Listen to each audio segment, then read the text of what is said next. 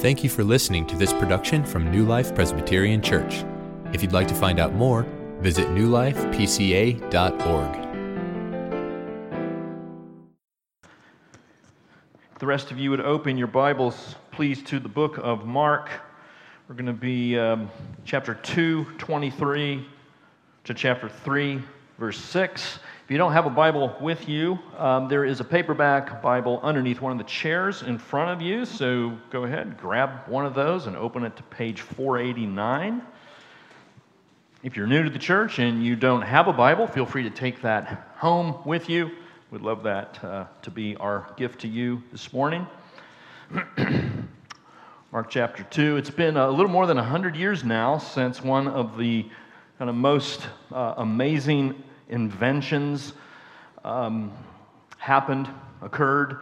It seems like we've had airplanes in the sky forever, but actually only for the last a little more than 100 years. It was the Wright brothers, most of you probably know, Orville and Wilbur, who over the course of many years of working finally got a plane in the air in 1908. And they were in Le Mans, France at the time.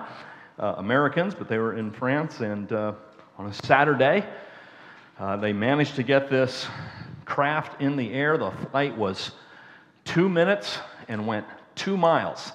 That was all it was, and yet it was an international phenomenon. Within 24 years, even in 1908, the word spread, and everybody knew that this miraculous thing happened.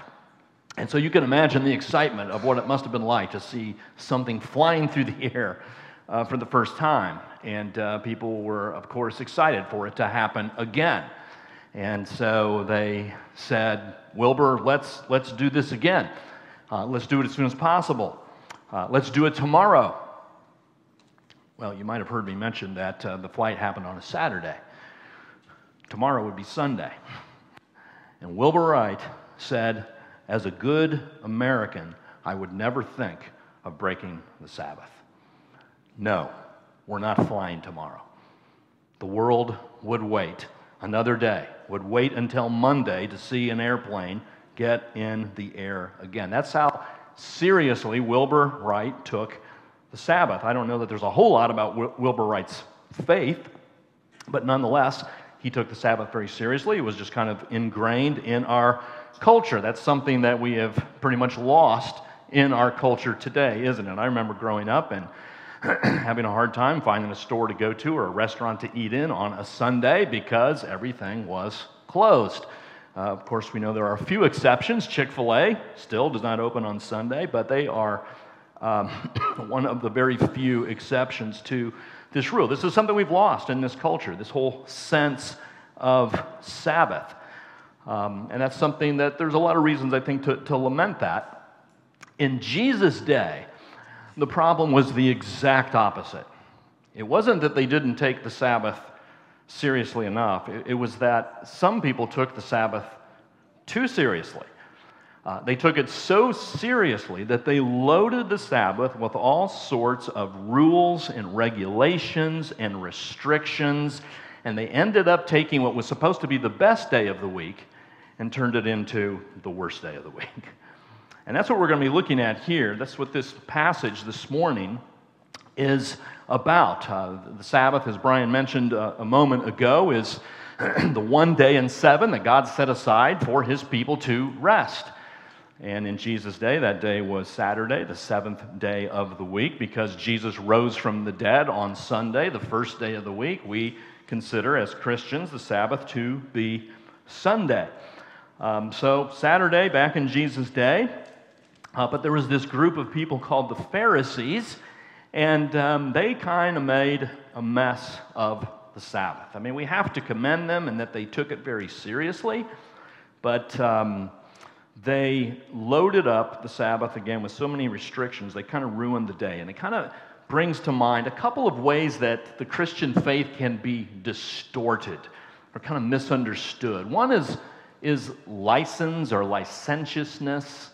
That's this kind of idea that it's all grace and no law. You know, God is a God of mercy and love and grace, Everybody can do what is right in his own eyes. There are no standards. There are no absolute truths that any of us need to be concerned about. It's all grace, and that leads to situations like today where very few people take the Sabbath seriously.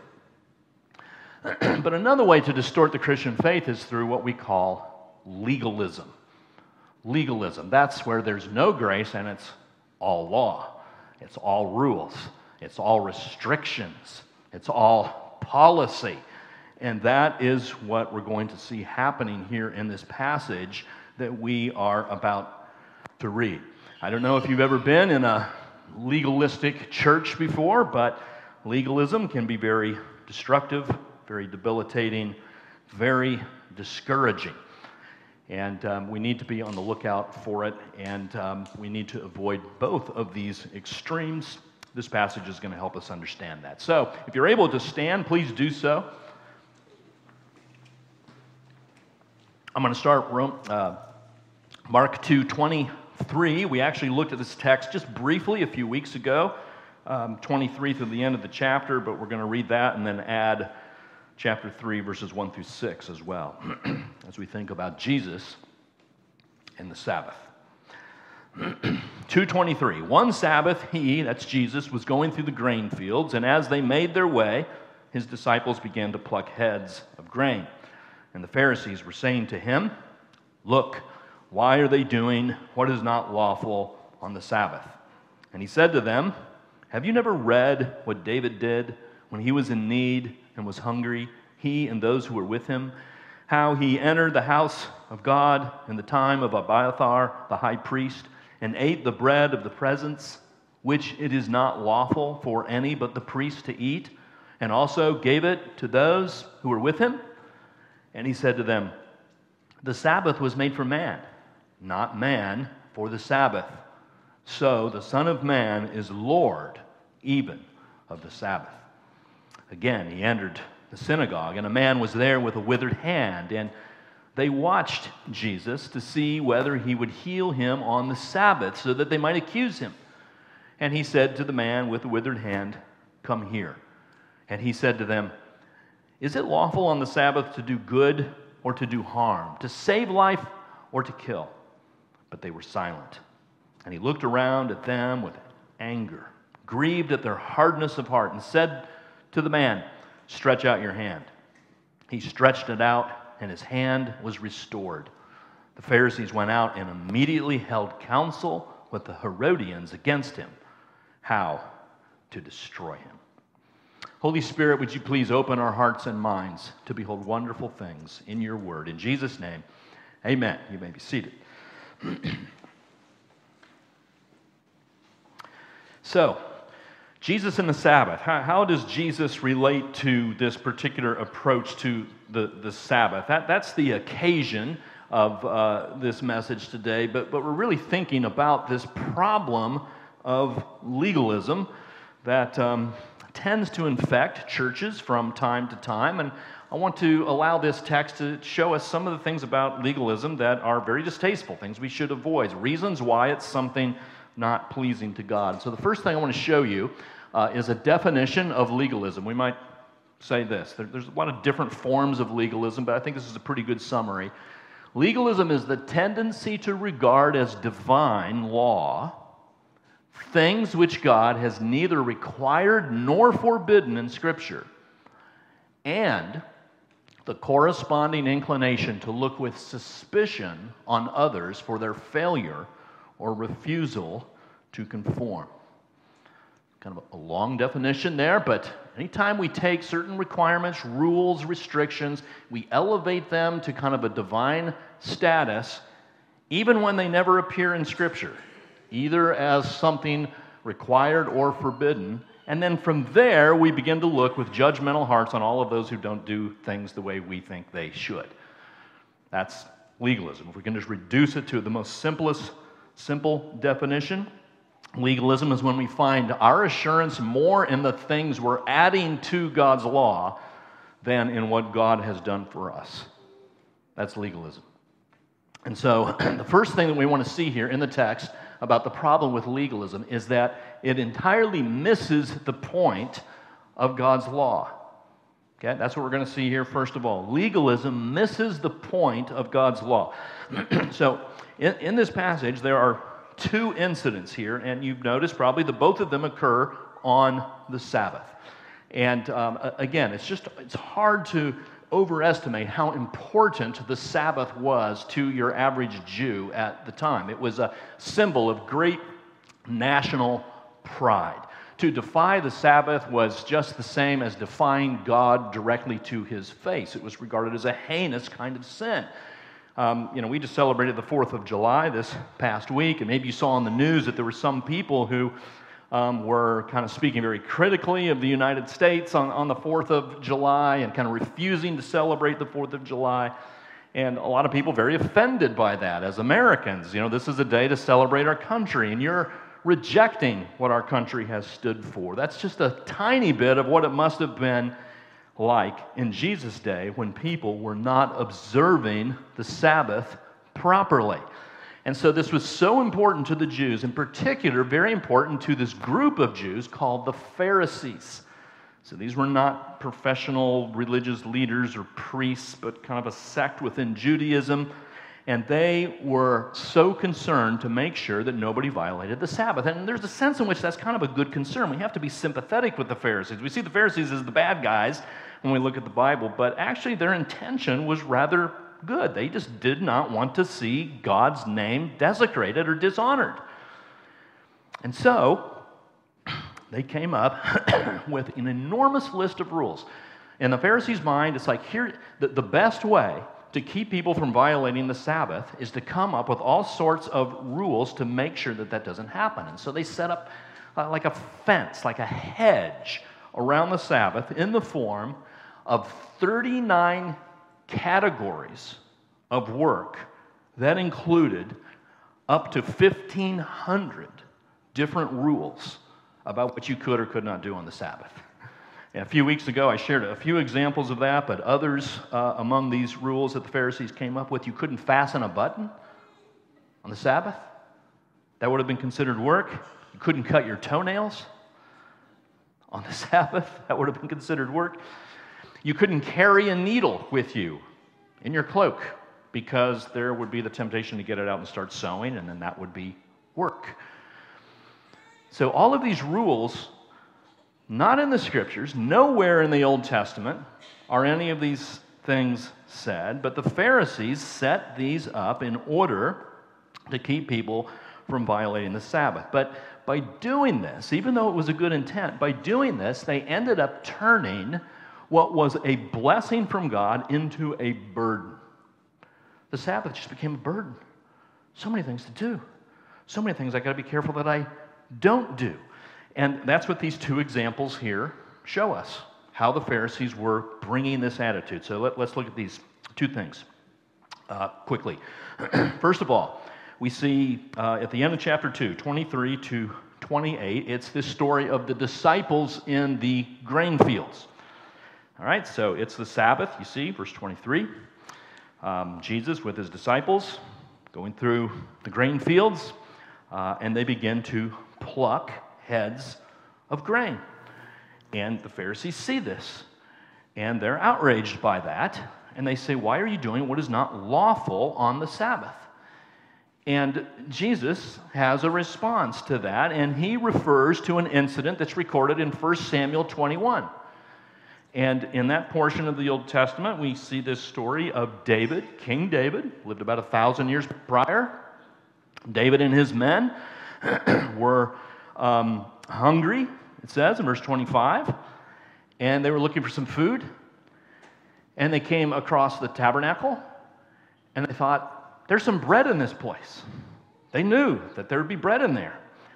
And so they went in, and they said to the priest, can we have some of that bread? And the priest said, this is consecrated bread for sacred purposes. You're really not supposed to be eating this. The priest would eat it at the very end of the week, but it wasn't, like a tabernacle wasn't a restaurant or a fast food drive-through there, for people who were hungry and wanted some bread. That wasn't the original intent.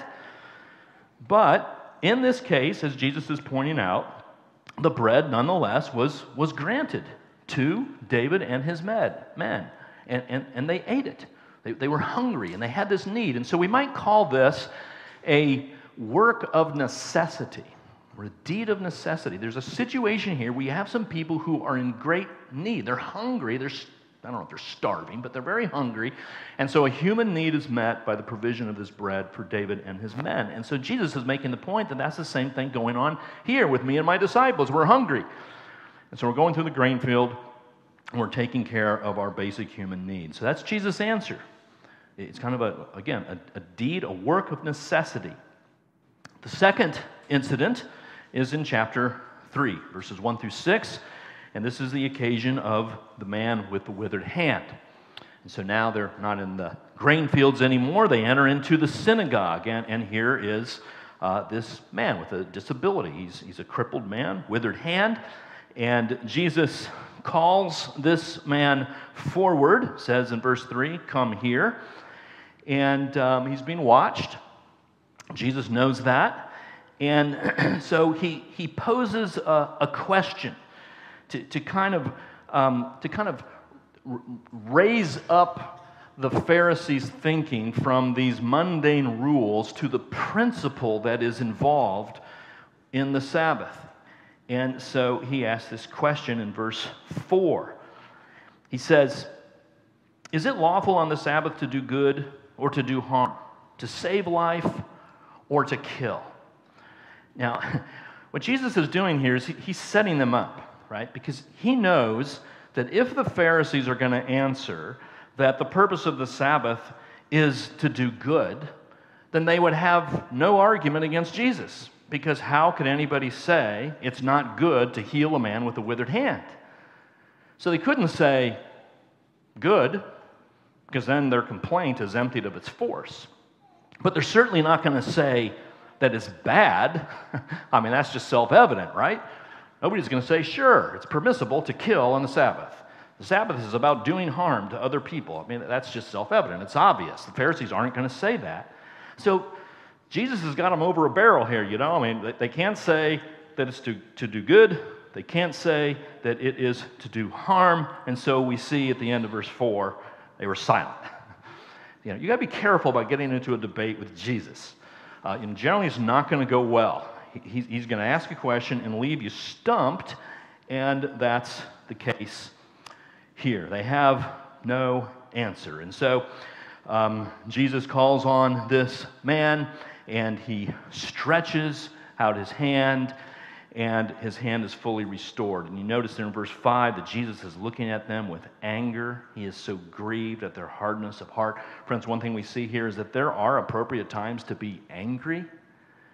There is something that's called a righteous indignation.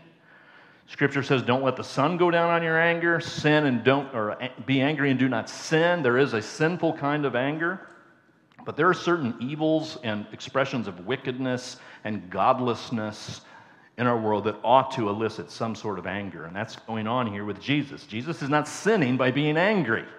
It's a righteous indignation because of the hardness of the heart of the Pharisees, who are totally missing the point of the Sabbath and God's law. And it just makes Jesus mad.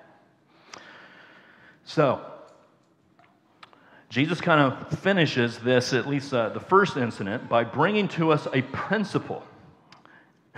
And by this principle, he's trying to show that the Pharisees are totally missing the point with all their legalistic rules. It's in verse 27. And Jesus says to them, "The Sabbath was made for man, not man for the Sabbath." That's what you're missing, Pharisees. That's how you're missing the point. It's not like God has come up with a whole bunch of rules and regulations, and now he wants to create a people to obey them. It's that God has created people, and he wants to create law and rules and regulations to bless them. That's the different understanding. That's what the Pharisees are not getting. In these two cases, we have the Pharisees following their rules so devotedly that they won't feed the hungry and they won't allow a crippled man to be healed. And they can't see that. They can't see how their approach to the Sabbath is actually bringing harm to people instead of good.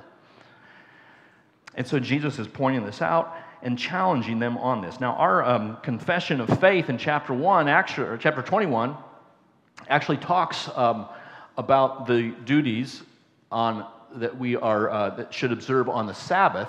It says this, Westminster Confession 21, the Sabbath is to be kept holy unto the Lord, when men, after a due preparing of their hearts and ordering of their common affairs beforehand, do not only observe a holy rest all the day from their own works, words, and thoughts about their worldly employments and recreations, but also are taken up the whole time in the public and private exercises of his worship and in the duties of necessity and mercy. And so that's what we're seeing right here in this passage. Verses 23 to 28, deeds of necessity.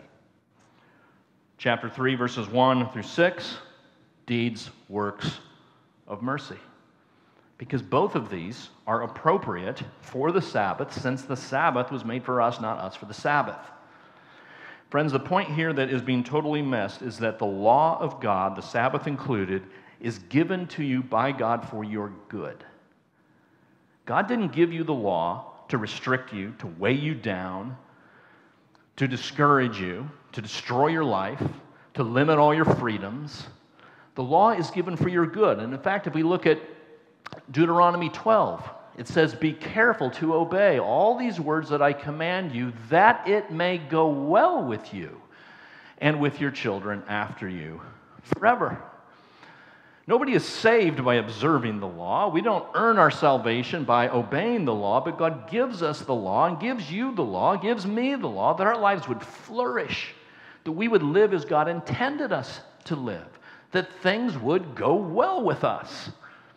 Now, that doesn't mean you obey the law and you'll never have trouble, you'll never get sick, you'll never lose a job. That's not what that means. But it means that when you set your life in obedience to the law of God, you will be living as you were designed to live. You'll bring God glory, and things in general will go well for you. And so when you think about the Sabbath in particular, I would ask you today, how is it that you look at the Sabbath? How is it that you consider your Sundays? When you think of it as a day of rest, do you think of that as an obstacle for you? Do you think of the rest that you're supposed to be taking on Sunday as something that is a burden? Are you thinking of Sunday and the rest that God has commanded you to observe as something that's getting in the way of all the things you want to do and accomplish? If that's the way you look at the Sabbath, you too are missing the point. The Sabbath is a gift. It's a blessing. It is intended, according to Exodus 23, 6 days you shall do your work, but on the seventh day you shall rest, that your ox and your donkey may have rest, and the son of your servant woman and the alien may be refreshed. That's the purpose of the Sabbath, that you would be refreshed, restored, strengthened, encouraged, blessed.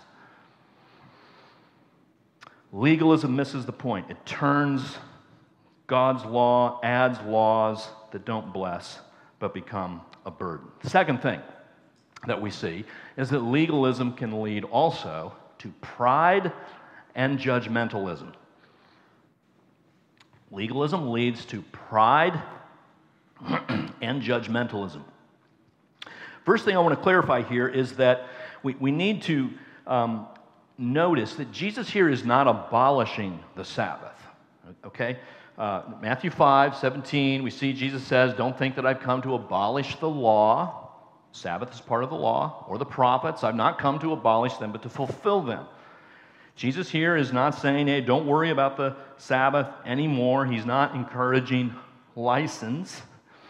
And very often when we react to legalism, we can sometimes swing to the other side and become full of this attitude of license. And then anytime anybody says that I have any responsibility as a Christian, I just call it legalism.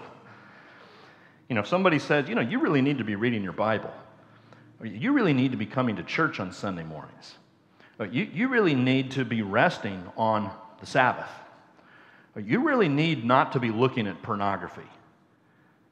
Friends, if somebody says that to you, that's not legalism. They're not being legalistic.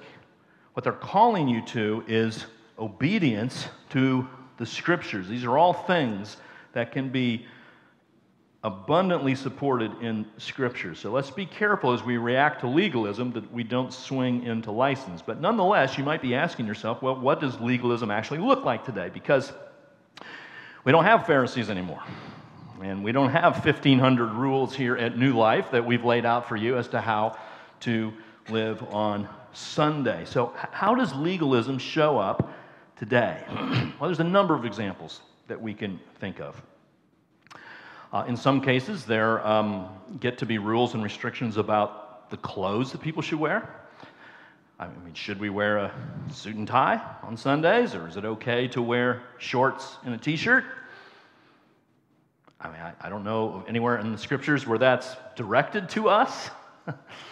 But in some churches, you'll get certain rules set up about that, and people begin to feel very prideful when they obey this, and full of shame when they don't. Alcohol use is another very common example of legalism. We know the Scriptures are clear that we should not engage in drunkenness, and so some will say, well, since that's the case, you should never drink a glass of wine, and actually you should never even enter a liquor store. And so this becomes this additional rule, this regulation. The size of the house that you live in, or the expense of the car that you happen to drive. Sometimes people will set up a rule in their mind. No Christian ought to be living in a house this size. No Christian ought to be driving a car that expensive. Even though we have nothing in the Scriptures that would give us any direct counsel. Well, we get counsel, but not any explicit rules on those issues. Some churches get very hung up on the particular translation of the Bible that is used. Some would say the King James Version is the only legitimate translation. Any other translation is not true to God's Word. We might set up policies in our own mind about how I have to pray for 30 minutes, or I have to read my Bible for so much time, and it becomes this rule, this regulation that you put on yourself. Honestly, I think we got really legalistic in some cases when it came to COVID and the wearing or the not wearing of masks. And I certainly didn't see anything in Scripture telling us specifically about whether we should wear masks or not wear masks. And yet, that issue just got elevated to a place of almost divine law, where on whatever side of that issue people were on, they looked at the others as if they were defying God's honor by either wearing masks or not wearing masks. That's a kind of a legalism. I think we get into social justice issues today. Some of the social justice issues can kind of veer off into legalism, where there's this idea that, you have to approach racism in a particular way. You have to subscribe to certain ways of dealing with the problem. And if you don't, you're somehow a lesser Christian, or you're not being obedient to God. Sometimes in social justice issues, there's a new kind of legalism. Maybe you have in your own mind some of these kinds of legalism. Maybe you've seen it in various churches. But here ends up being the result of these kinds of legalistic tendencies is that when we set them up, we begin to feel very proud of ourselves when we obey them, and we begin to feel very judgmental of those who don't. And that's one of the real dangers of legalism, and you'll see that that's exactly what's happening in this text. So let's go back to the text. Notice the attitude of the Pharisees. The incident in the grain fields, first of all, verse 24. The Pharisees were saying to him, "Look, why are they doing what is not lawful on the Sabbath?" What's implied there? Pharisees are watching. They're watching Jesus and the disciples. They're looking for a gotcha moment. They can't wait for Jesus and the disciples to slip up and do something wrong. And that is even said explicitly in the next incident with the man with the withered hand. Look at verse 32, or verse 2, chapter 3, verse 2. That's referring to the Pharisees, they watched Jesus to see whether he would heal him on the Sabbath so that they might accuse him. So that they might accuse him. They're looking for fault. That's what legalism does. It gets us into this mentality where we're looking at others for fault. Others constantly come under our suspicion. We develop this kind of me versus them mentality, and very few measure up to the policies and rules that we have set up. That's an ugly thing to live under. There's a movie called The Lives of Others, about 20 years old, I think. It's set in communist East Germany, 1984, during the Cold War. And it's about a secret police agent for East Germany, for the communists.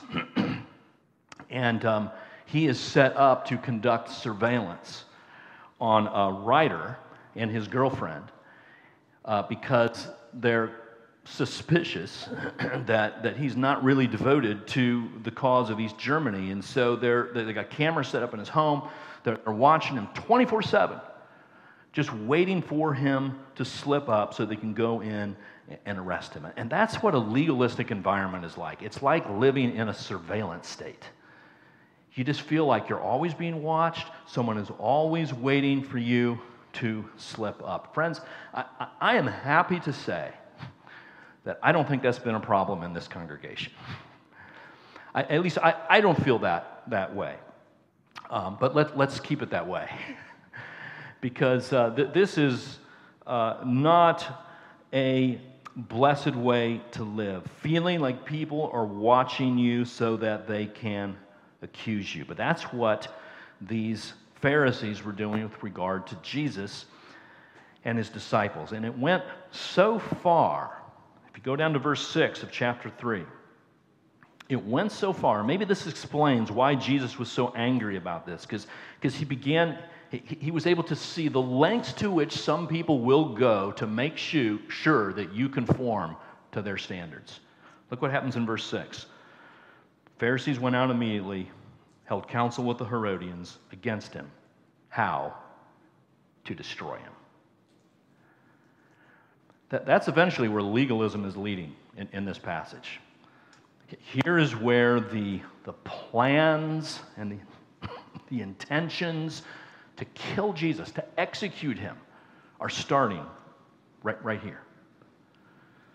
Legalistic rules are set up. Jesus is not conforming. He must be eliminated. And what's so interesting here is that the Pharisees and the Herodians were actually enemies.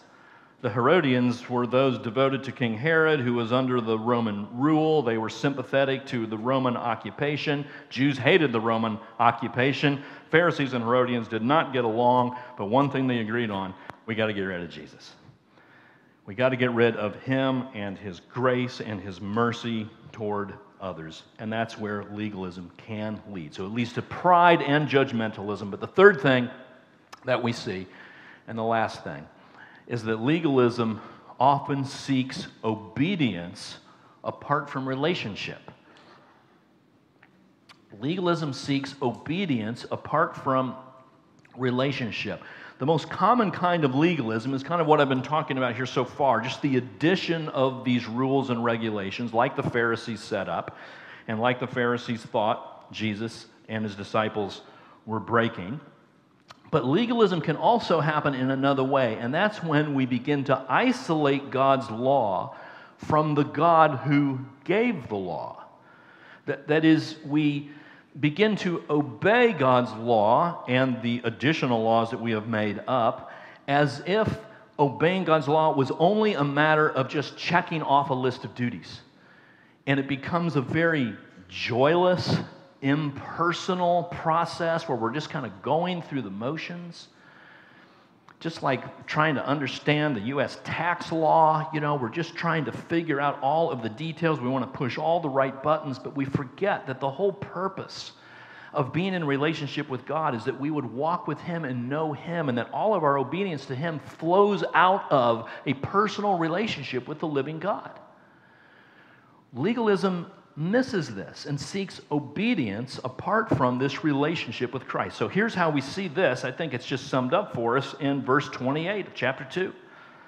And this is kind of, this is the killer statement, the climax, I think, of this entire passage when Jesus says, the Son of Man is Lord even of the Sabbath. I mean, what an amazing statement for him to make.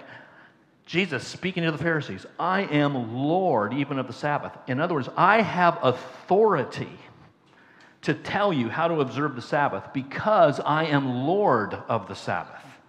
Now, when you think about where the Sabbath started in Genesis chapter 2, on the seventh day, God finished his work that he had done, and he rested on the seventh day from all his work that he had done. So God blessed the seventh day and made it holy because on it God rested from all his work that he had done in creation. Right? This is the God of creation who has set up this Sabbath day and called it holy. It's the creator of all things who has instituted the Sabbath. And then Jesus comes here in 2:28 and says, I'm the Lord of the Sabbath. Now, what are we to make of that? I thought God was the Lord of the Sabbath. Jesus says, I'm the Lord of the Sabbath. Well, if Jesus is not God himself, then what he is saying is something extremely blasphemous and deserving of execution. But could it be that what Jesus is saying is, I'm the Lord of the Sabbath because I am the creator of the universe standing before you in the form of a man. I am the Word made flesh. That's what this is. This is a clear claim to divinity on Jesus' part. There's a lot of people that believe in Jesus as a great religious leader or a great teacher. You know, people will accept him as a person with all these wise sayings. He did lots of good things. Maybe he was a miracle worker. But they won't go the whole way and acknowledge Jesus for who he is. That is God in the flesh. And friends, if you don't see that Jesus is God in the flesh, God who has come into this world in the person of Jesus to die on the cross and be raised from the dead, if that's not the Jesus you believe in, you're not a Christian. Christians are not people who just regard Jesus as a great teacher. And this is what Jesus is making clear here. And there's a very famous quote by C.S. Lewis. He says, you must make your choice. Either Jesus was and is the Son of God, or else he is a madman or something worse. A madman because he's claiming to be God when he's not. You can shut him up for a fool, you can spit at him and call him a demon, kill him as a demon, or you can fall at his feet and call him Lord and God. But let us not come up with any patronizing nonsense about his being a great human teacher. He has not left that open to us. Scriptures don't present that as an option. If you believe that, that's your invention. But what Jesus is saying here is, I am the Lord of the Sabbath. The question is whether you believe that and accept that. But there's something else here that we need to see. When Jesus says, I am the Lord of the Sabbath, it's like what Jesus is saying here is, I am the Sabbath. In other words, I am the source of the rest that you need. The rest that you are looking for, the rest from all of your efforts to prove yourself, the rest from all of your efforts to obey and be good enough for others to accept you and for God to accept you. All of your efforts to justify yourself, to atone for your own sin, to earn God's love.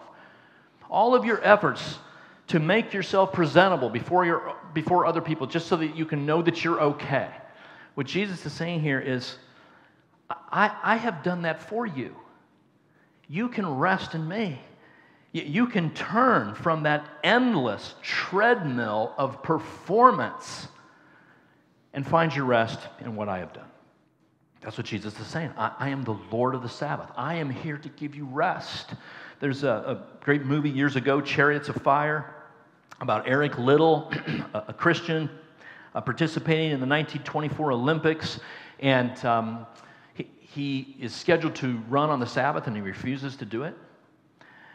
And there's another competitor, another athlete. His name is Harold Abrahams, and Liddell and Abrahams have this relationship. And there's a part in the movie where Harold Abrahams is about to run this sprint, and he says, I've got 10 seconds to justify my existence. It's like in how I perform here in this sprint, here's my way of making myself worthy. 10 seconds to justify my existence. And friends, no matter how many of us live that way, constantly trying to justify our existence by all of our efforts. This is Jesus saying, you don't have to do that if you believe in me. I mean, isn't it interesting when you think about the way Genesis begins with creation, 6 days of creation, and then on the seventh day, basically God says, I'm finished. It is finished, and he rests. And then Jesus, in his work of redemption, hangs on the cross and says, it is finished. The work necessary for your salvation is finished. I did it for you. You don't have to do it for yourself. Cease from your work and rest in Jesus. Sometimes married couples will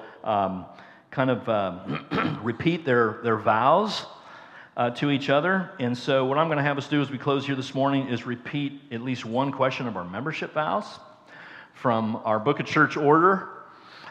Question number 2. So you can respond to this whether you're a member of the church or not, but perhaps this will be the first time that you actually answer affirmatively to this question. Here's an opportunity for you. And I just love how this membership question includes the word rest. That's what it is to be a Christian. It's to rest in Jesus. So I'm going to ask you the question, and if you can answer in good conscience, we do. Let's have you say that, okay? Do you believe in the Lord Jesus Christ as the Son of God and Savior of sinners? And do you receive and rest upon him alone for salvation as he is offered in the gospel? We do. Amen. Lord, we thank you for the rest that you give us, not just rest from our daily labors, but also our rest from all of our labors to earn our salvation. Forgive us for those times, Lord, when we think we can do it. But thank you, God, that in the person of Jesus, you have done the work for us. So on this day, Sunday, Lord, help us to rest from all of our labors, but most of all, help us as we meditate on the rest we have in Jesus, our Lord and Savior. In his name we pray. Amen.